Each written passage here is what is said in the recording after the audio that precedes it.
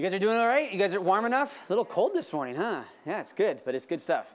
So you heard Sandy mention Pastor Greg was supposed to preach this morning. It's been planned for a while, and then yesterday he called me and he had a cold, and he said, you know what, I'm feeling okay, but the nose is running, and it probably would not be smart if we're telling everybody else to stay home if you're not feeling well, and then the pastor's up front sniffing and wiping his nose. So so Pastor Greg was bummed. He really wanted to share the word this morning, so just know that he loves you guys, and you can keep him in your prayers as well as he's just recovering.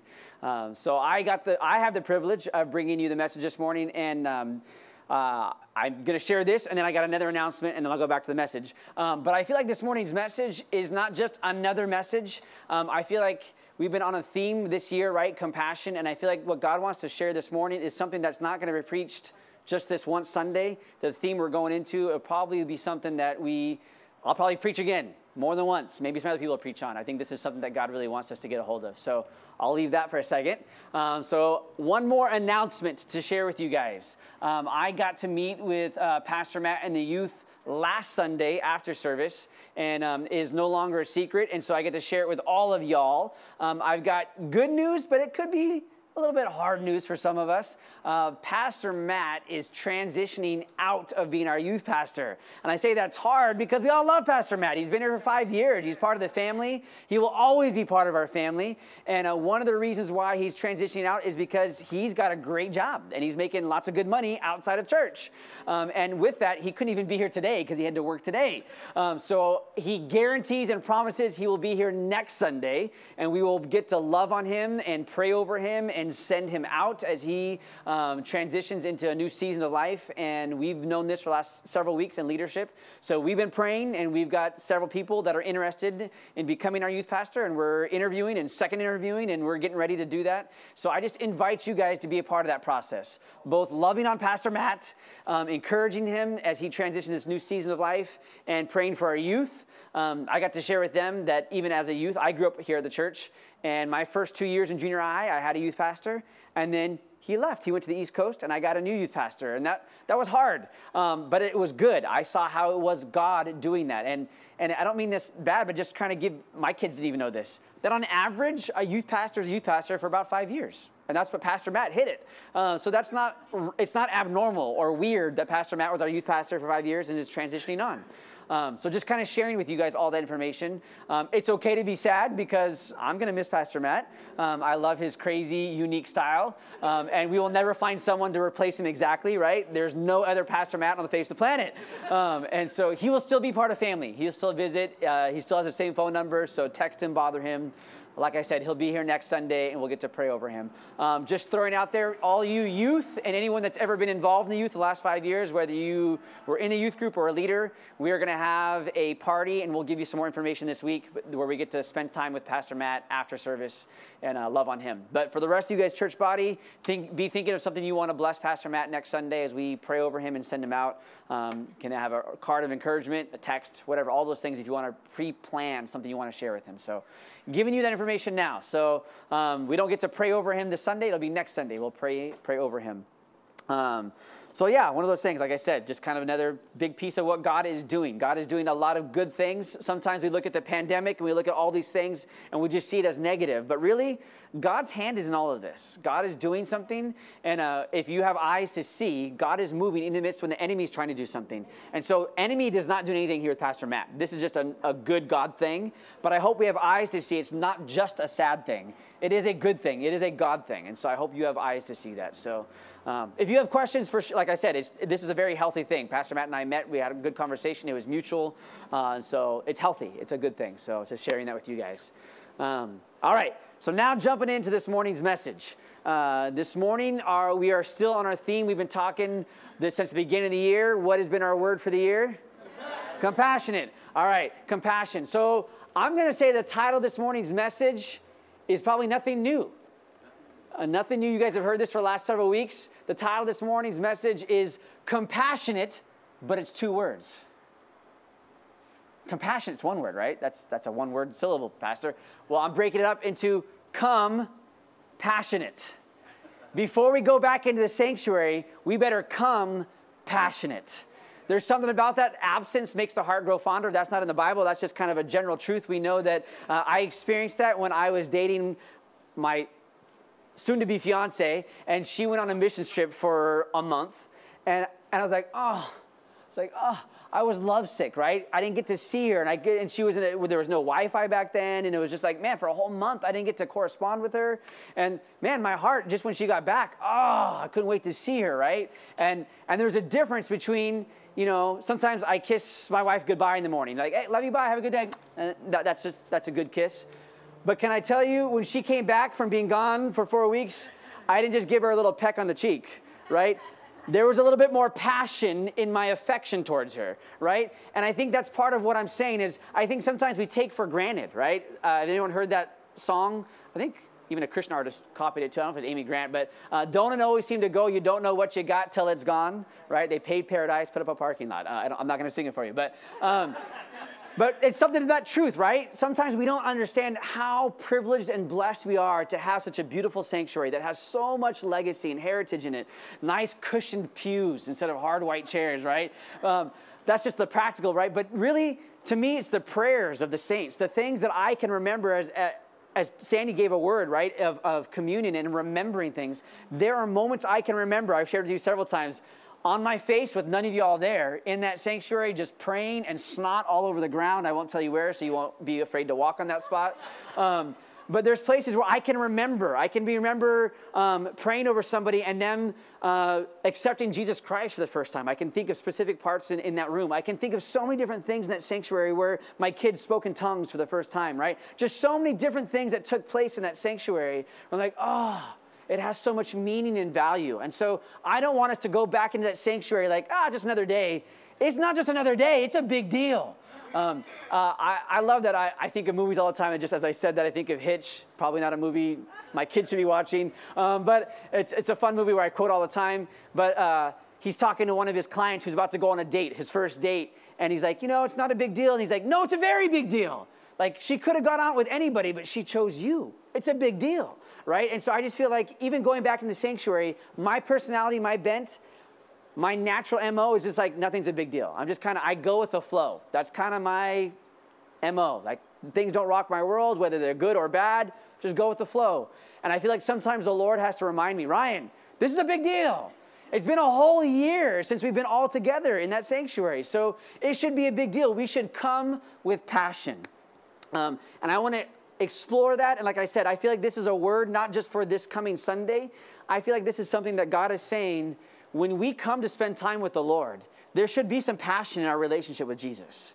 It shouldn't just be religious or going through the motions. There should be some passion. So I want to read to you some scripture about this. The first scripture we're going to look at is John chapter 2, verse 17. John 2:17, in the Passion Translation, it says this. Then when his disciples remembered the scripture, I am consumed with fiery passion to keep your house pure. Or in the New Living, it says, passion for God's house will consume me. Passion for God's house will consume me. And it says the disciples remembered Old Testament scripture when they observed Jesus going into the temple. They watched Jesus go into the temple, into the house of God, and he was full of fiery passion. I don't know about you, but Jesus is the perfect model of how we are to live life. Everything Jesus did is available for us. I love that Jesus was God, 100% God, but he was 100% human, and Jesus had emotions. Jesus was full of passion. It says, right, the shortest verse in the Bible, Jesus wept. That's an emotion. He was passionately sorry. He was a man of sorrows, acquainted with grief, meaning he had these emotions that were deep, sorrowful, right? But he was full of joy. He would rejoice that kids were drawn to him because he wasn't just a ho-hum, just going through the motions guy. He was living life large, right? So this is Jesus going into the temple, but it wasn't Jesus just going to the temple to do nothing. Sunday school trivia. How many times did Jesus overturn the tables in the temple? 2 times. Sometimes we think it was just 1 time. 2 times. 2 times. At the end of his ministry, that's the one we mostly know because the synoptic gospels, Matthew, Mark, and Luke, they record only one, him at the end of his ministry during Passion Week. We're talking about passion. During the Passion Week, as it's leading up to him being crucified, he goes, right, We're going to have Palm Sunday coming pretty soon. After he comes from the Mount of Olives, he comes down. They're all praising him, worshiping him. It's a great celebratory day. And then he goes to the temple, and the kids are worshiping him. And they tell these kids to stop worshiping. No way. If they don't worship me, the very rocks will cry out, right? And then he goes in there, and he overturns the tables. Wait a second. It was supposed to be a happy day, and now he's angry, and he's overturning the tables. But what I just read to you is in John chapter 2. Chapter 2, this is the beginning of Jesus' ministry. Right after his first miracle, turning water into wine, Jesus goes into Jerusalem, and to kick off his ministry, so it's the beginning of his ministry, the end of his ministry, he cleanses the temple. I can't help but think there's got to be at least some kind of parallel to what happened to us this entire year. I think there is something connected to Jesus saying, you know what? We've got to cleanse the temple. There's a lot of junk going on in here that doesn't belong. There's a lot of religious stuff. There's a lot of things that you're coming in here bringing garbage. And he's saying, this is my God, this is my Father's house. And we've got a clean house. And I love the picture. Jesus, he was full of passion or full of zeal. The disciples witnessed him and said, oh, this is what those scriptures meant. He's full of fiery passion to go into the house of the Lord. But it was anger. Do you realize that you and I, we can cause emotion inside of God? I am responsible to arouse anger in God. I don't want to do that, but I have been responsible in doing that before. But I have the responsibility to arouse his joy and his delight. I love that we sang a song this last Wednesday night, Pull on the Strings of My Heart. And I love that Nick said, you know, sometimes we sing that song thinking it's just us, right? Like, God, pull on the strings of my heart. Make me passionate for you. But actually, no. God is saying, pull on the strings of my heart. You can stir God's emotions. So I love this. Another passage that I want us to read this morning is Zechariah. So this is Old Testament now. Zechariah 8:2. In the New Living Translation, it says this, my love for Mount Zion is passionate and strong. I am consumed with passion for Jerusalem. Everything in the Old Testament foreshadowed the New Testament.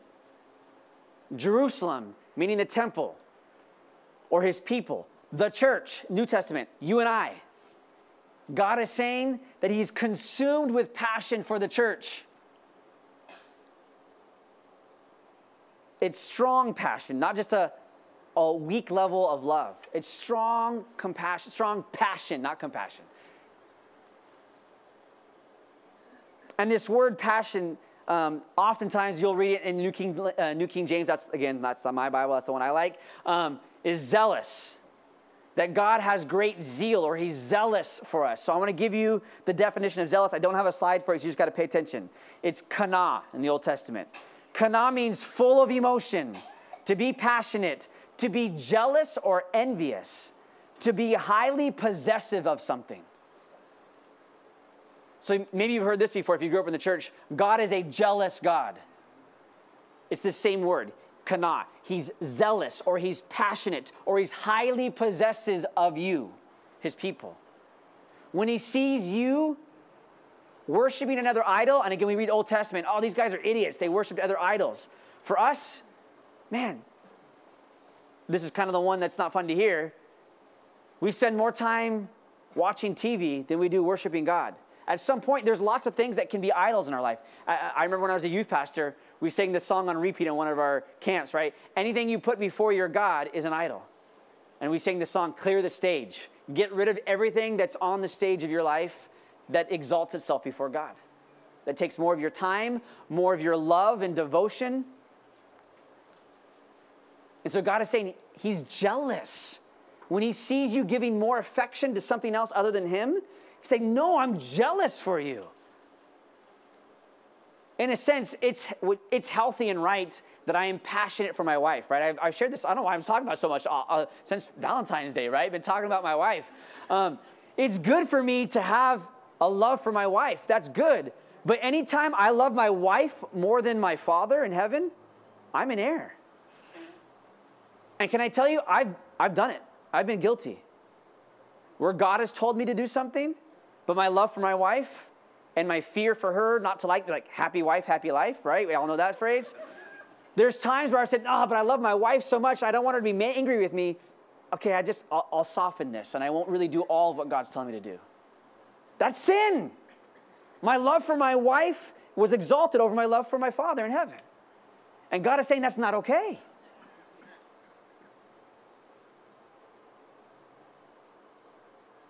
I love that it says in that scripture that God is full of emotion. That word kana means full of emotion. God is full of emotion. That might be weird for some of us to hear, because I know that God is full of wisdom, right? He knows everything, and so he probably is stoic, right? And very responsible and very organized and has a plan for everything. And his emotions, like, I say it all the time, like we shouldn't be led by our emotions, except when we should be. Jesus, in a sense, was led with his emotions. He was led with this zeal and this passion for his Father. And he saw things of injustice and corruption. And because of that, he did something. God is full of emotion over you. Let that sink in. That's kind of maybe a thing we don't hear a lot, but that's scripture. God is kana for you, full of emotion, passionate, zealous, jealous. I want to read another passage to you in the Old Testament, Isaiah 42:13. This is in the Passion Translation. It says this: Yahweh goes out to battle like a hero and stirs up his passion and zeal like a mighty warrior. I love this.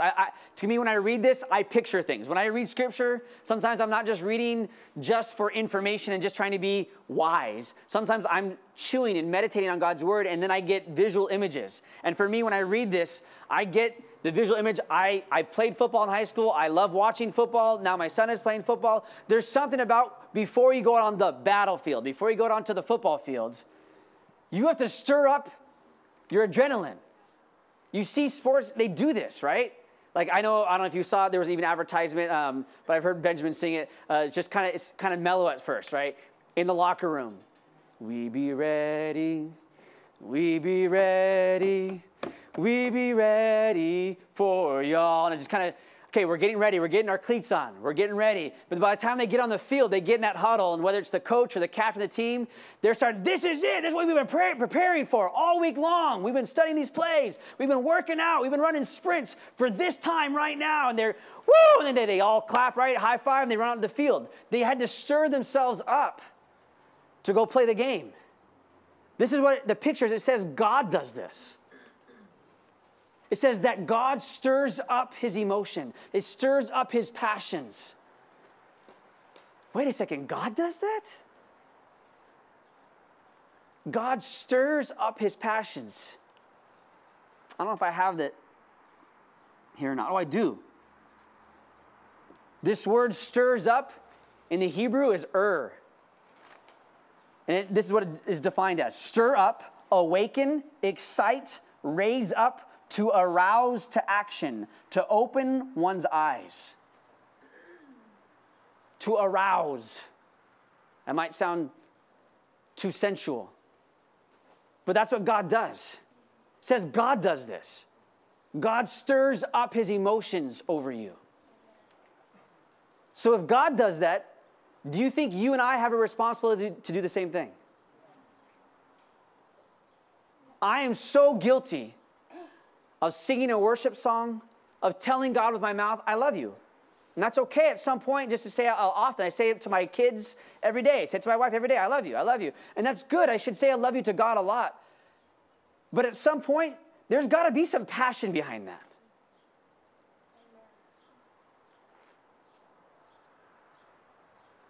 I mean, who wants to get married and only ever give a small kiss on the cheek for the rest of your life?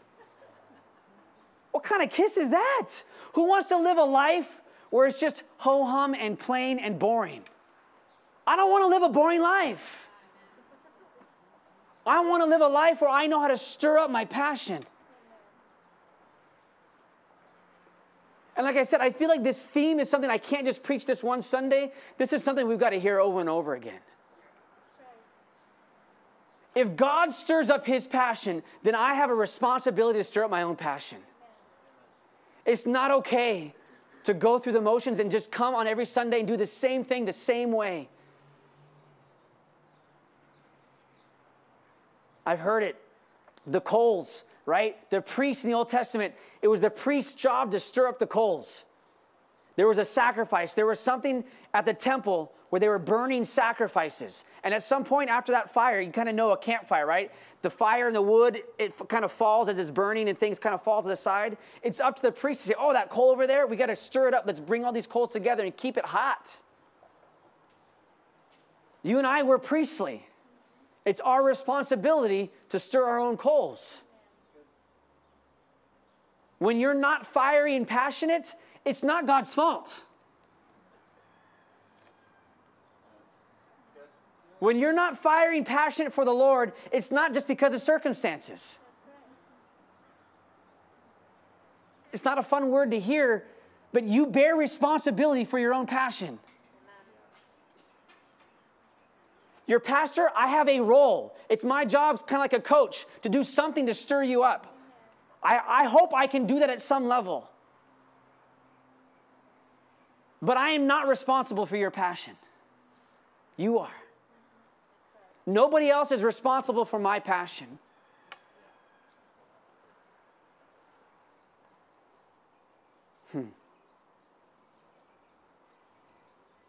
God doesn't want a passive relationship with you. He doesn't want a passive obedience.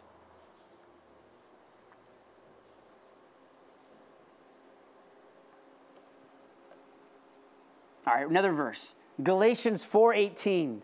Going back to New Testament. Back to New King James. There we go. There's my bread and butter.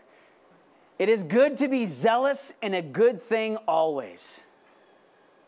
It is a good thing to be zealous for a good thing always. So again, it's not just Sunday mornings that I stir up my coals and become passionate. It's good for me, it's good for you to be passionate always for the Lord. Again, you're stuck with a pastor that thinks about movies and songs all the time. I think about a song. Do you remember Top Gun? You should remember the song now. You've lost that love and feeling, right? Whoa, that love and feeling. You've lost that love and feeling. Now it's gone, gone, gone. Whoa, whoa, whoa. I wonder how many times the Holy Spirit has sung that over us. He's so fiery, passionate over us. And he's like, oh, you lost that love and feeling. It's a good thing to be zealous over a good thing always. That's why I say this message isn't just a one Sunday message. This has got to be repreached. I've got to preach it to myself over and over again. Because I'm not living it always. I can point to Sandy and said, there's been times in my life where I can point it, I was zealous for the Lord. I was sold out. And then I look at, after that, what happened? What happened to that love and feeling?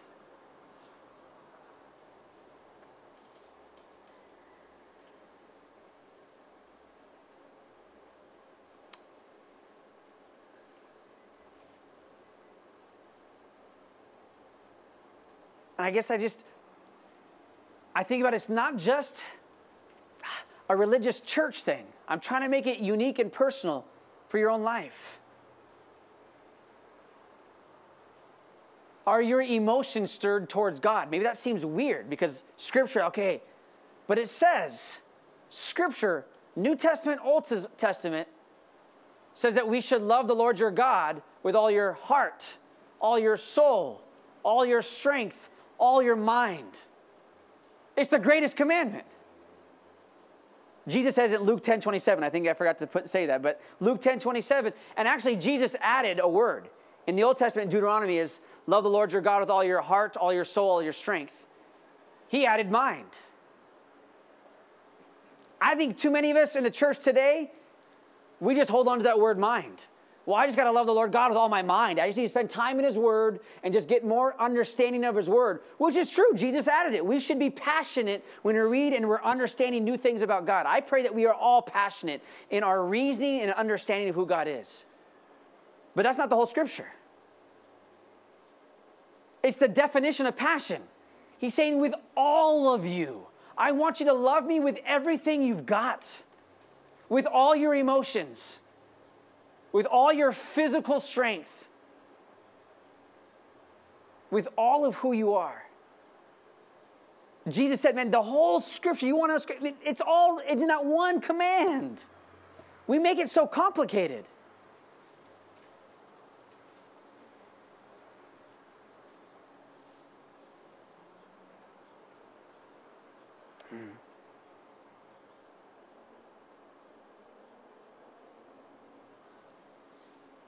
I guess for me, I'm just thinking about scriptures, right? We have to believe in our hearts, confess with our mouth that Jesus is Lord. That's how you get saved. But our mission here at Osborne is not just to get you saved. It's we pursue a relationship with God. That's how we start off our mission. We at Osborne, we pursue a relationship with God. And then we have things of how we do that. But the reality is, are you in hot pursuit towards God? This is what he's saying. I want you to be in hot pursuit, not just to slowly, gradually. I get it. We do. Line upon line, precept, precept, right? From glory to glory. I get it. There's gradual growth, and I'm not trying to take away from that truth. But there's got to be something where it's not just this slow and steady process. There's got to be moments where it's passionate. Again, I'm just using the relationship with my wife again. There's things that over time, there's been growth in our relationship. That's good. I want that part. But there's times where it's not just slow and steady growth. There's passion. I just think God is bringing this message because some of you need some passion in your relationship with Jesus. It's not okay just to say, well, I'm growing in the Lord, and I just got this I've known the Lord for 40 years, and that's good enough. Okay, I've known the Lord for 30 years, 40 years, 35 years probably, I've known the Lord. But I'm saying, I want to get passionate.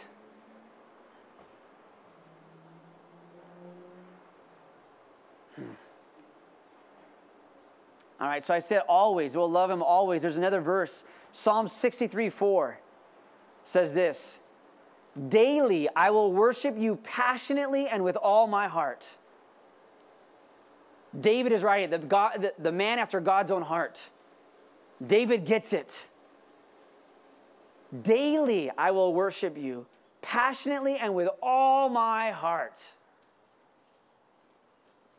Can you honestly say that? I'm just being honest with you. I don't know that I can honestly say that's a definition of my life. That daily I am passionately worshiping him with all of my heart. I want it to be. That's my prayer.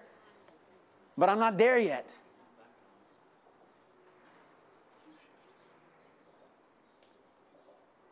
So God is saying, even as the sun, I see the sun coming out. There's maybe areas of our life where we've grown cold. I don't have the scripture on it, but I think you guys all know in Revelation, right? When Jesus says this nice, pleasant thing. I'm going to vomit you out of my mouth. I wish you were either hot or cold.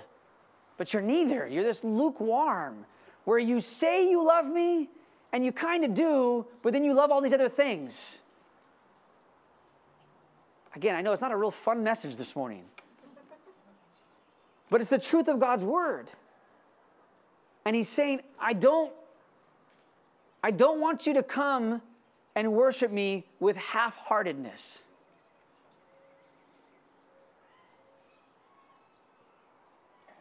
All right. I'll transition a little bit into the next verse. It says in 2 Corinthians 9:2, Paul's writing this to the Corinthians. He says this, your zeal has stirred up the majority. Or in the Passion Translation, your enthusiasm is contagious. It has stirred many of them to do likewise. I keep saying this message is going to be re-preached because I think this is something that needs to become who we are at Osborne. That we become labeled like the Corinthians. Your zeal, your passion, you're full of emotions when you worship God has stirred up the majority, meaning it influenced other people. I'll give a more practical one of this. One of the most practical displays of this is actually Daniel during the week of VBS. Who here has ever observed our sanctuary during the week of VBS? Oh, man. You've observed Daniel on a Sunday morning playing and worshiping, right? This is Daniel on Sunday morning. You should see him on a week of VBS. The majority is stirred up because this one man is so full of passion and emotions. He's all over. He can't just stay on the stage. He's running in front of the stage. He's running the pews. He's all over the place in bringing this worship to God, and it stirs up the majority. Can I tell you, I love it. It's one of my favorite things to do, not just to observe, but I watch how the majority is stirred up, but then there's some of the cool sixth graders. They're too old for this childlike behavior. And I love coming up and standing right next to them, and I kind of bump into them a little bit, and then I start going for it like Daniel on stage. And they kind of, sometimes they give me like, ha. And then sometimes I go over there, and I'll grab their arms, and I'll raise them, and I'll start waving their arms for them. And then they kind of like, okay, like, and then once I start get them going, and they're doing it, they start smiling, like, okay, and they start doing it with me. And they do it.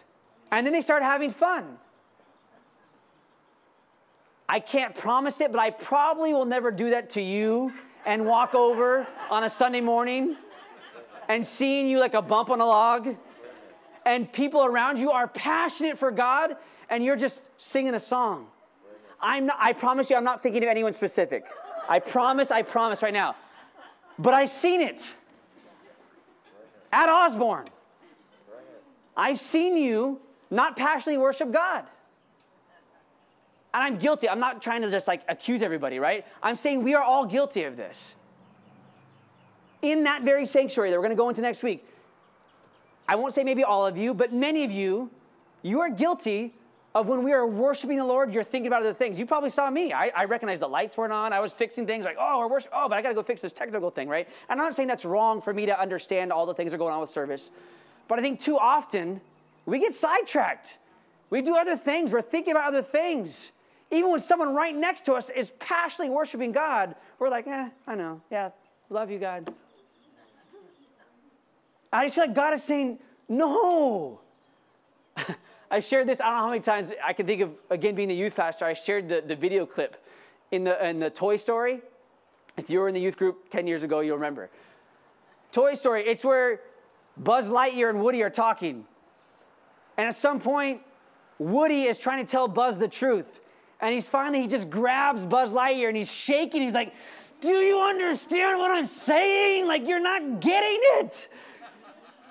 And I feel like somewhat the Holy Spirit is saying that to us this morning.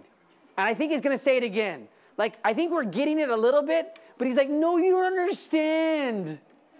If you really understood how passionate Jesus is for you, he's like, I just want to shake you. Jesus is so in love with you. And you're responding with like a fraction of your attention to him. I wish I could just get that truth shooken into you.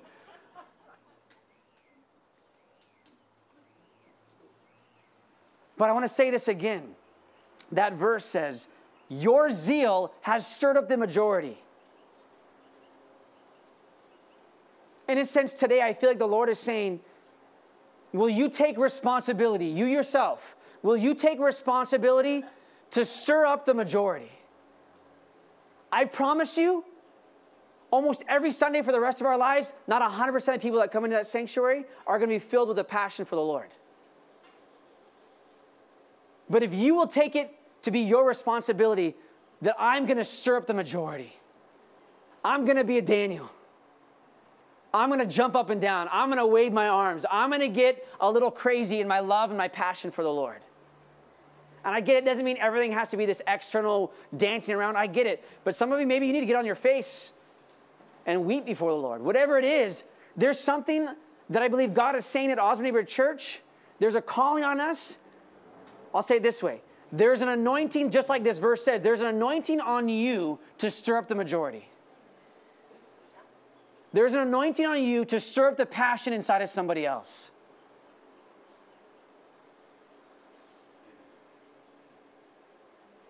I'll even say it this way. I know when I became the lead pastor here and I would preach, I would have people like coworkers or people that they hadn't seen me in a long time, and they know Ryan, and they know that I'm not an extrovert. They know me as an introvert and kind of quiet. And then they would talk to me before service, and I was kind of quiet. And then I would go on stage, and sometimes I'd be like really loud, and I'd be preaching with my arms all over the place. Like, whoa, I never knew that was inside of you, Ryan. I'm like, because there's some passion in here. And I don't ever want to preach just a boring message. Hopefully the Holy Spirit helps me with that. Left to my own device, I'll probably be that. But I want to be passionate. And I feel like the Lord is saying he wants you to be passionate. He wants it to have an influence on those around you.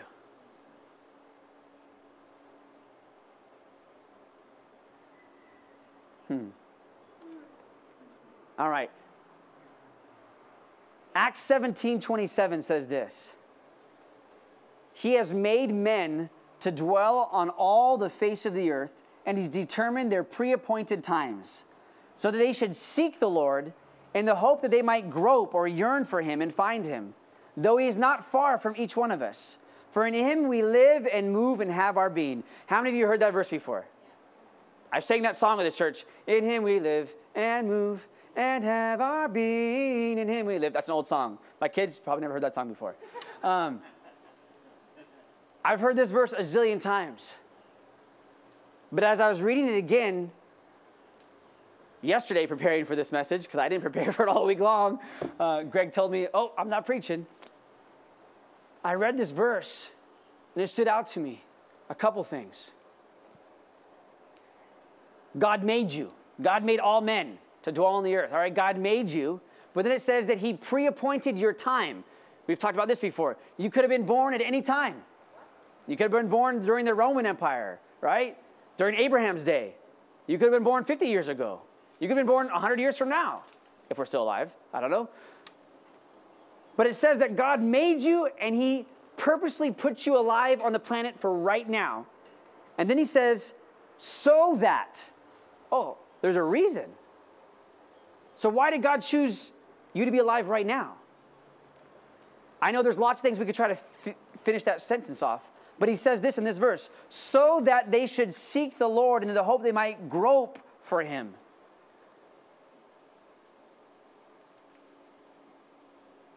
The way he fashioned you, the way he created you, your likes and dislikes, he said, you know what? The most opportunity for you to actually grope and yearn and long for me would be during this season. Maybe if they're alive during a pandemic, maybe if they're alive during a whole year of not being able to be in a sanctuary, maybe I can stir up some emotion inside of them. I'm just using that as one example. Maybe if Ryan's sister passes away, and a month later, brother-in-law passes away, and then a month later, Jan Rush passes away, whatever it is, maybe God appointed me to be alive at such a time so that something would be stirred up in me and I would actually yearn for God. Sometimes I think we see things in our life and we're like, and it makes us walk away from God. And he's saying, no, I allowed these things to happen in your life so that you would grope and yearn and long for me. Maybe I put you in a season where it seems dry and weary. And he's saying, yes, I want you to be thirsty. In a dry and weary land, would you just thirst for me?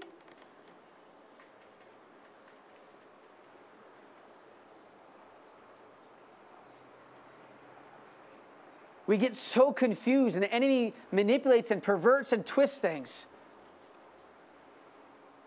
But even as Sandy said that word, I just feel like that word remember is so huge. Sometimes we remember our life and we see things and we're like, that was such a hard season in my life. I wish I could erase that part. And God is saying, no, don't you see? I've allowed these things to actually stir something inside of you. Because if I allowed you to not go through these things, you would just go through the motions and you'd forget about me.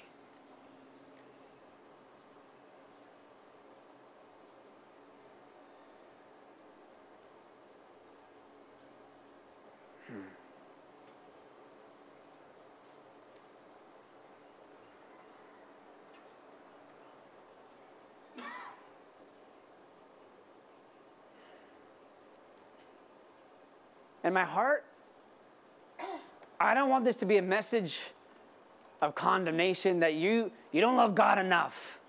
That's not what I'm trying to say.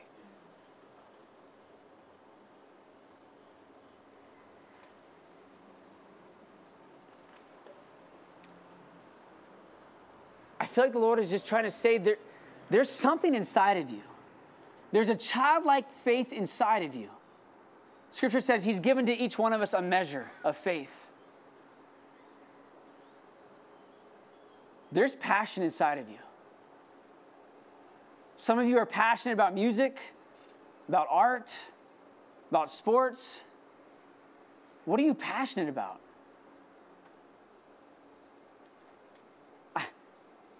Sometimes I gave my mom a hard time growing up. Because my mom was a pretty passionate person. She loves things. And she'd always say, Ryan, well, what's your favorite flavor? What's your favorite team? What's your favorite this? And I would answer a lot of time, well, I don't have a favorite. I kind of like this. I kind of like that. And I think even right now I'm getting fresh revelation that some of that's been the Holy Spirit in my mom saying, Ryan, you've got to have some favorites. Okay, random story. I can remember at some point, the reason my mom wanted me to have a favorite because her love lately is a gift, like she loves giving gifts. And so I knew as soon as I said I liked something, that means I was going to get everything that had to do with that. And I didn't sure I wanted everything to do with that. So I remember one time I was like, you should collect something, Ryan. Do you want to collect rare coins? Do you want to collect this? And I was like, to make my mom happy, I was like, I like rubber bands. Because I'm like, how can you get a lot of different rubber bands? Behold, my mom found lots of different rubber bands. Random story. I don't know why I'm sharing that with you. I think because it's the Holy Spirit saying, Ryan, you've got to pick something. It's not okay just to go through life with like, yeah, I kind of like that. I kind of like that. What if I said that I kind of like Jen, and I kind of like that girl over there, and I kind of like that girl over there? It wouldn't go over well. At some point, I got to say, no, I really like that girl right there. That's the one I want to marry. Even in my prayers, we've been dating for 6 years, and I'm still asking God, is she the right one? God, can I marry her? And finally, I'm telling you, that I think I've shared it before. God's answer finally was like, Ryan, this is like most close to audible voice I ever heard. Ryan, do you love Jen? I'm like, well, yeah. Do you want to marry her? Yeah. Then marry her. That was his answer. It's like, oh, okay. I'm sharing that because I think God is saying this to me. I've got to pick my favorite. This morning, God is saying, you got to pick your favorite. You have a favorite TV show? You have a favorite flavor of ice cream? Is God really your favorite? I know you love him. I feel like the Lord is saying this to some of you. He knows that you love him. He knows that you believe in him. Another harsh verse that just came to my mind. Maybe, man, I don't want this to be a harsh message, but verse says, man, even the demons believe. Good for you that you believe. Good for you that you have a love. But he's saying this morning because he wants you to pick him as his favorite. And when you're saying that he's your favorite, that means you have to say something else isn't. Something else has to not even get close to competing. So as we close the service, this is the one part of the service I didn't know. I had all these verses I knew I was going to talk on. I still don't even know how to end this service other than to give you an opportunity to respond. And whatever that looks like, maybe I'm not supposed to script it. I end every service. What is the Holy Spirit saying to you?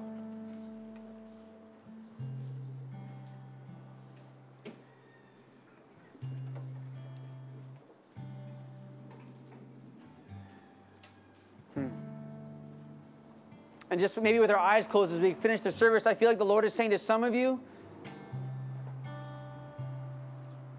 today's got to be a day where you decide. It's a day of decision. Joshua told the people, choose this day. whom you're going to serve. Maybe to translate this message, choose this day who's going to be your favorite. And Joshua said, as for me and my house, Yahweh is going to be my favorite.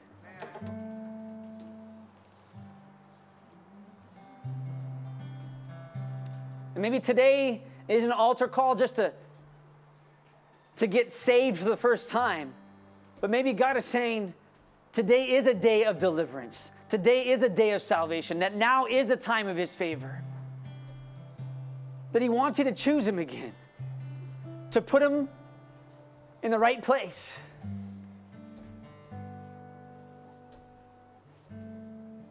And so whatever that looks like, maybe you're supposed to get prayer with somebody.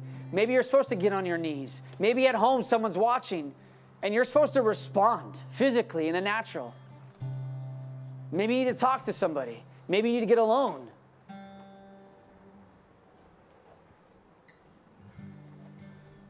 But Lord, I speak for myself and I invite everyone else to pray with me. I choose this day, God, to respond. I don't understand fully how passionate you are for me, but I believe you are. I believe you love me with a passionate love that cannot be fathomed. And I want to love you like you love me. I want to love you with more passion than I've ever loved you before. With all my heart, with all my soul, with all my strength, with all that I am.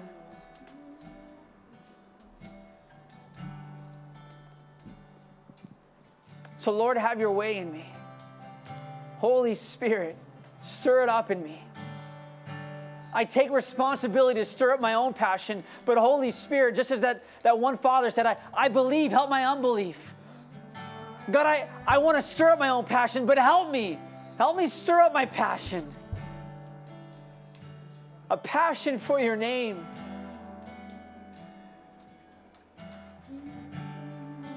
And as we close the service, as we close singing this last worship song, I can't forget to say this. Psalm 63, I read one verse in there. Psalm 63, that's your homework.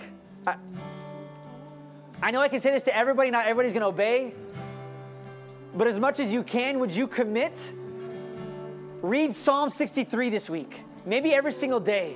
If this is really your passion, you want to stir up passion, read Psalm 63 every single day this week. And I'm going to challenge you, read it in the Passion Translation. Read it in every translation.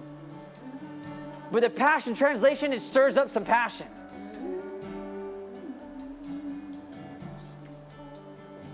So I'm going to, close the service on my own as the pastor.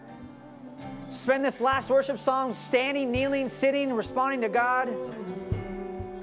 My wife will close the service. I'm going to be in the back available just to pray over you if you need prayer. But God, have your way. In Jesus' mighty name, amen.